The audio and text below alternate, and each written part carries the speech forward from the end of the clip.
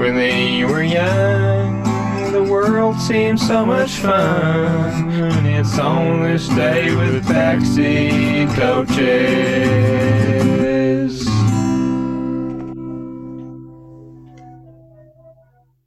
You got an ice cream?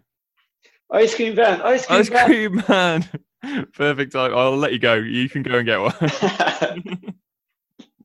I've got plenty in the fridge. Fair. Well, the Yeah, freezer. me too. Fridge would I've be got stupid. little magnums in my fridge. Delicious. Again, freezer. Fancy. Yeah, delicious.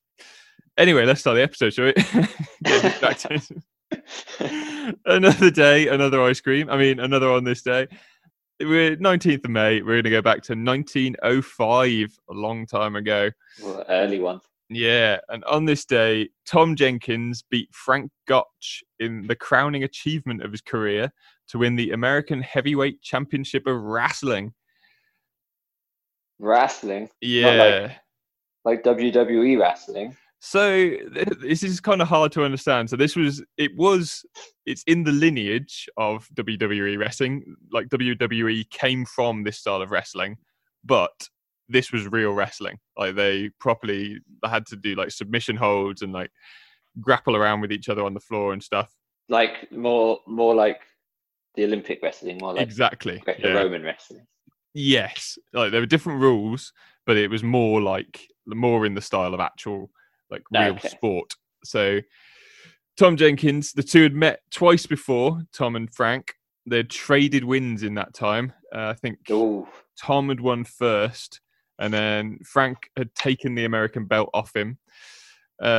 This win for Tom Jenkins, the reason why it was the crowning achievement of his career, was because Jenkins had only 2 weeks earlier had lost his match against George Hackenschmidt and lost it was the first ever World Heavyweight Championship match, and he'd lost it to George Hackenschmidt. He'd been absolutely... You don't want to be the loser of that match. You don't. The winner goes down in history. Yes. Just not our history, I guess. Well, no, but like, some people probably remember him.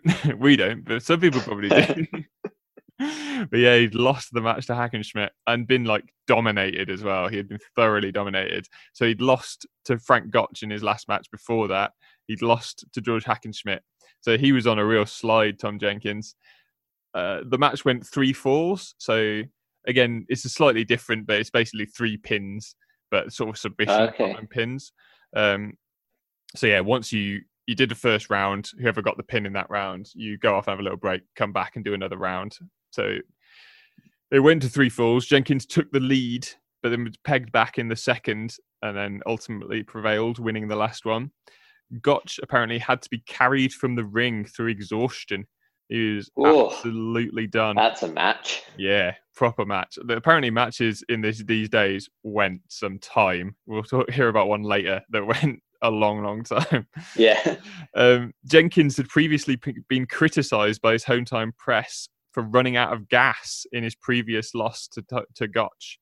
So that was sort of why it was another reason why it was such a huge result for him to win in 3 rounds, having 2 weeks before lost to a massive match. So he really sort of triumphed against adversity.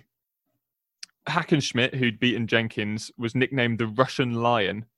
And they'd ignored Gotch's challenge. Gotch wanted I've missed a point out here. Jenkins only held the belt for just over a year, as Frank Gotch beat him in the next match to regain his title, and then turned his attention. Were there not many people like wrestling at this time? They all just fought each other again and again and again. Yeah, I think like if you watch WWE, it's the same still. Like the same top people keep wrestling each other. Yeah, there's a top few. Is that the same in boxing? No, not really. But boxing, the reason it's not like that in boxing, like there are some boxers who you would say are the best boxers, but prize fighters, they don't fight very often, and the promoters try and space out the big matches, don't they? So they get a lot of hype towards them. Whereas in these days, there wasn't the same like promotion, and wrestling was quite sort of in its infancy at the time. So I think there was a few good uns, and if you were good, you got to fight the good uns again. So Hackenschmidt had got the world title belt from Jenkins, having beaten him, and Gotch defeated Jenkins in the next match to regain the American title. And Gotch then turned his attention to Hackenschmidt's world belt. Hackenschmidt, nicknamed the Russian Lion, had ignored Gotch's challenge and just sailed away to England. Didn't fancy it. Yeah. Sailed off to England and didn't go back to America until 1908. I'm taking my belt with me. He literally did. He took his belt to the places where people didn't really do wrestling and just held on to it for 3 years. Just walking around the UK. You want to wrestle me? Not really, no. I'm the world champion. I'll keep it. Another defense.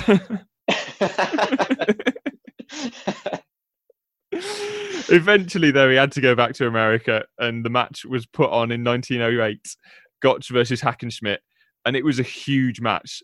Theodore Roosevelt, who was the president at the time, said of Hackenschmidt, if I was not president of the United States, I would want to be Frank Hackenschmidt. He was like, he loved this guy. Yeah, I've seen a picture of him as well. You know, like, what are the muscles that are like, you know, where your pecs are, and then you go sort of round the back, and it like just builds out underneath your arms. What is that muscle there? Is it lats? Is that what that is? I don't know. I don't really have any pecs myself, so well, no, me either. Having to imagine what pecs look like. So if you imagine, like, it's like back muscles. He's just got these fucking huge back muscles, and like his back is just massive. He's a big old boy, and they reckoned he was super handsome as well. He was like the sort of idol of the time, Hackenschmidt. And the match was put on and was an absolute classic. The title match, the first round of that match went for 2 hours. And they were just wrestling in the ring. Whoa. 2 hours. Apparently, Gotch used some like arguably dirty tactics, but they weren't like, they was refereed, and the referee just said no, they're fine. But he was like, he oiled himself up so he couldn't be grappled properly.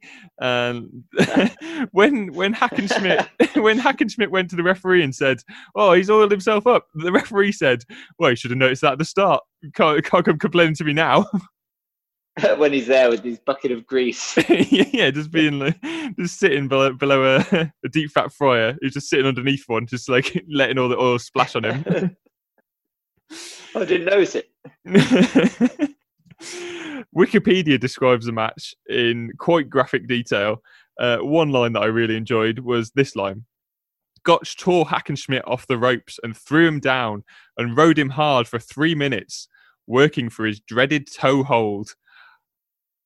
The commentary on wrestling is extremely sexual. I don't like it. Creepy. I don't know, whatever gets you off. The old toe hold. Yeah, exactly. The dreaded toe hold at that. Hackenschmidt lost that first round, was just done at that point, didn't come back out. Like, he decided, I'm not having it. I'm just going home. I'm taking my belt. Yeah, he literally sailed off to England again. But this time he left the belt behind him. Hackenschmidt left the belt, and what's his name? Gotch became the world champion, and held it for 5 years before eventually retiring unbeaten in 1913. That 5-year tenure as the champion remains the 6th longest length of title in heavyweight wrestling in history. And Gotch ended with a career record of 154 wins and only 6 losses, 3 of which were to Tom Jenkins. Whoa. So Tom Jenkins, impressive. Yeah, Tom Jenkins was his nemesis, really.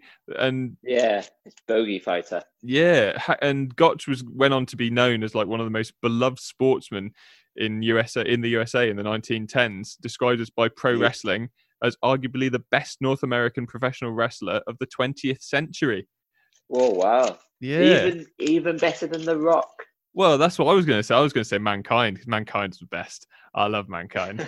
But yeah, like, you look at all those amazing wrestlers of later on, he was better than them all. He was... greasy, isn't he? Greasy Gotch. That's right. He was greasier than them all. You're right. Jenkins, after that fight, though, never really reached the heights again and went into training like military people to wrestle, which I thought was quite interesting. Like, shows the differences and priorities of the military then and now. Because I don't think nowadays they have wrestling coaches in the military. Do you think? I wouldn't have thought so, but they do. Like, you do get a chance to go like skiing and snowboarding in the military. So fair. Maybe they do then. Maybe I'm wrong. Maybe Jenkins was a trailblazer in that respect. Yeah, I guess like wrestling could be quite a useful skill for the military, hand-to-hand combat. Maybe in those days, probably not so much now. Wrassling. Wrestling. On my whistle, boys. We'll go and wrestle. Do you submit? No. I got a gun. Well, you learn something new in isolation every day, don't you? When they were young, the world seemed so much fun. And it's on this day with backseat coaches.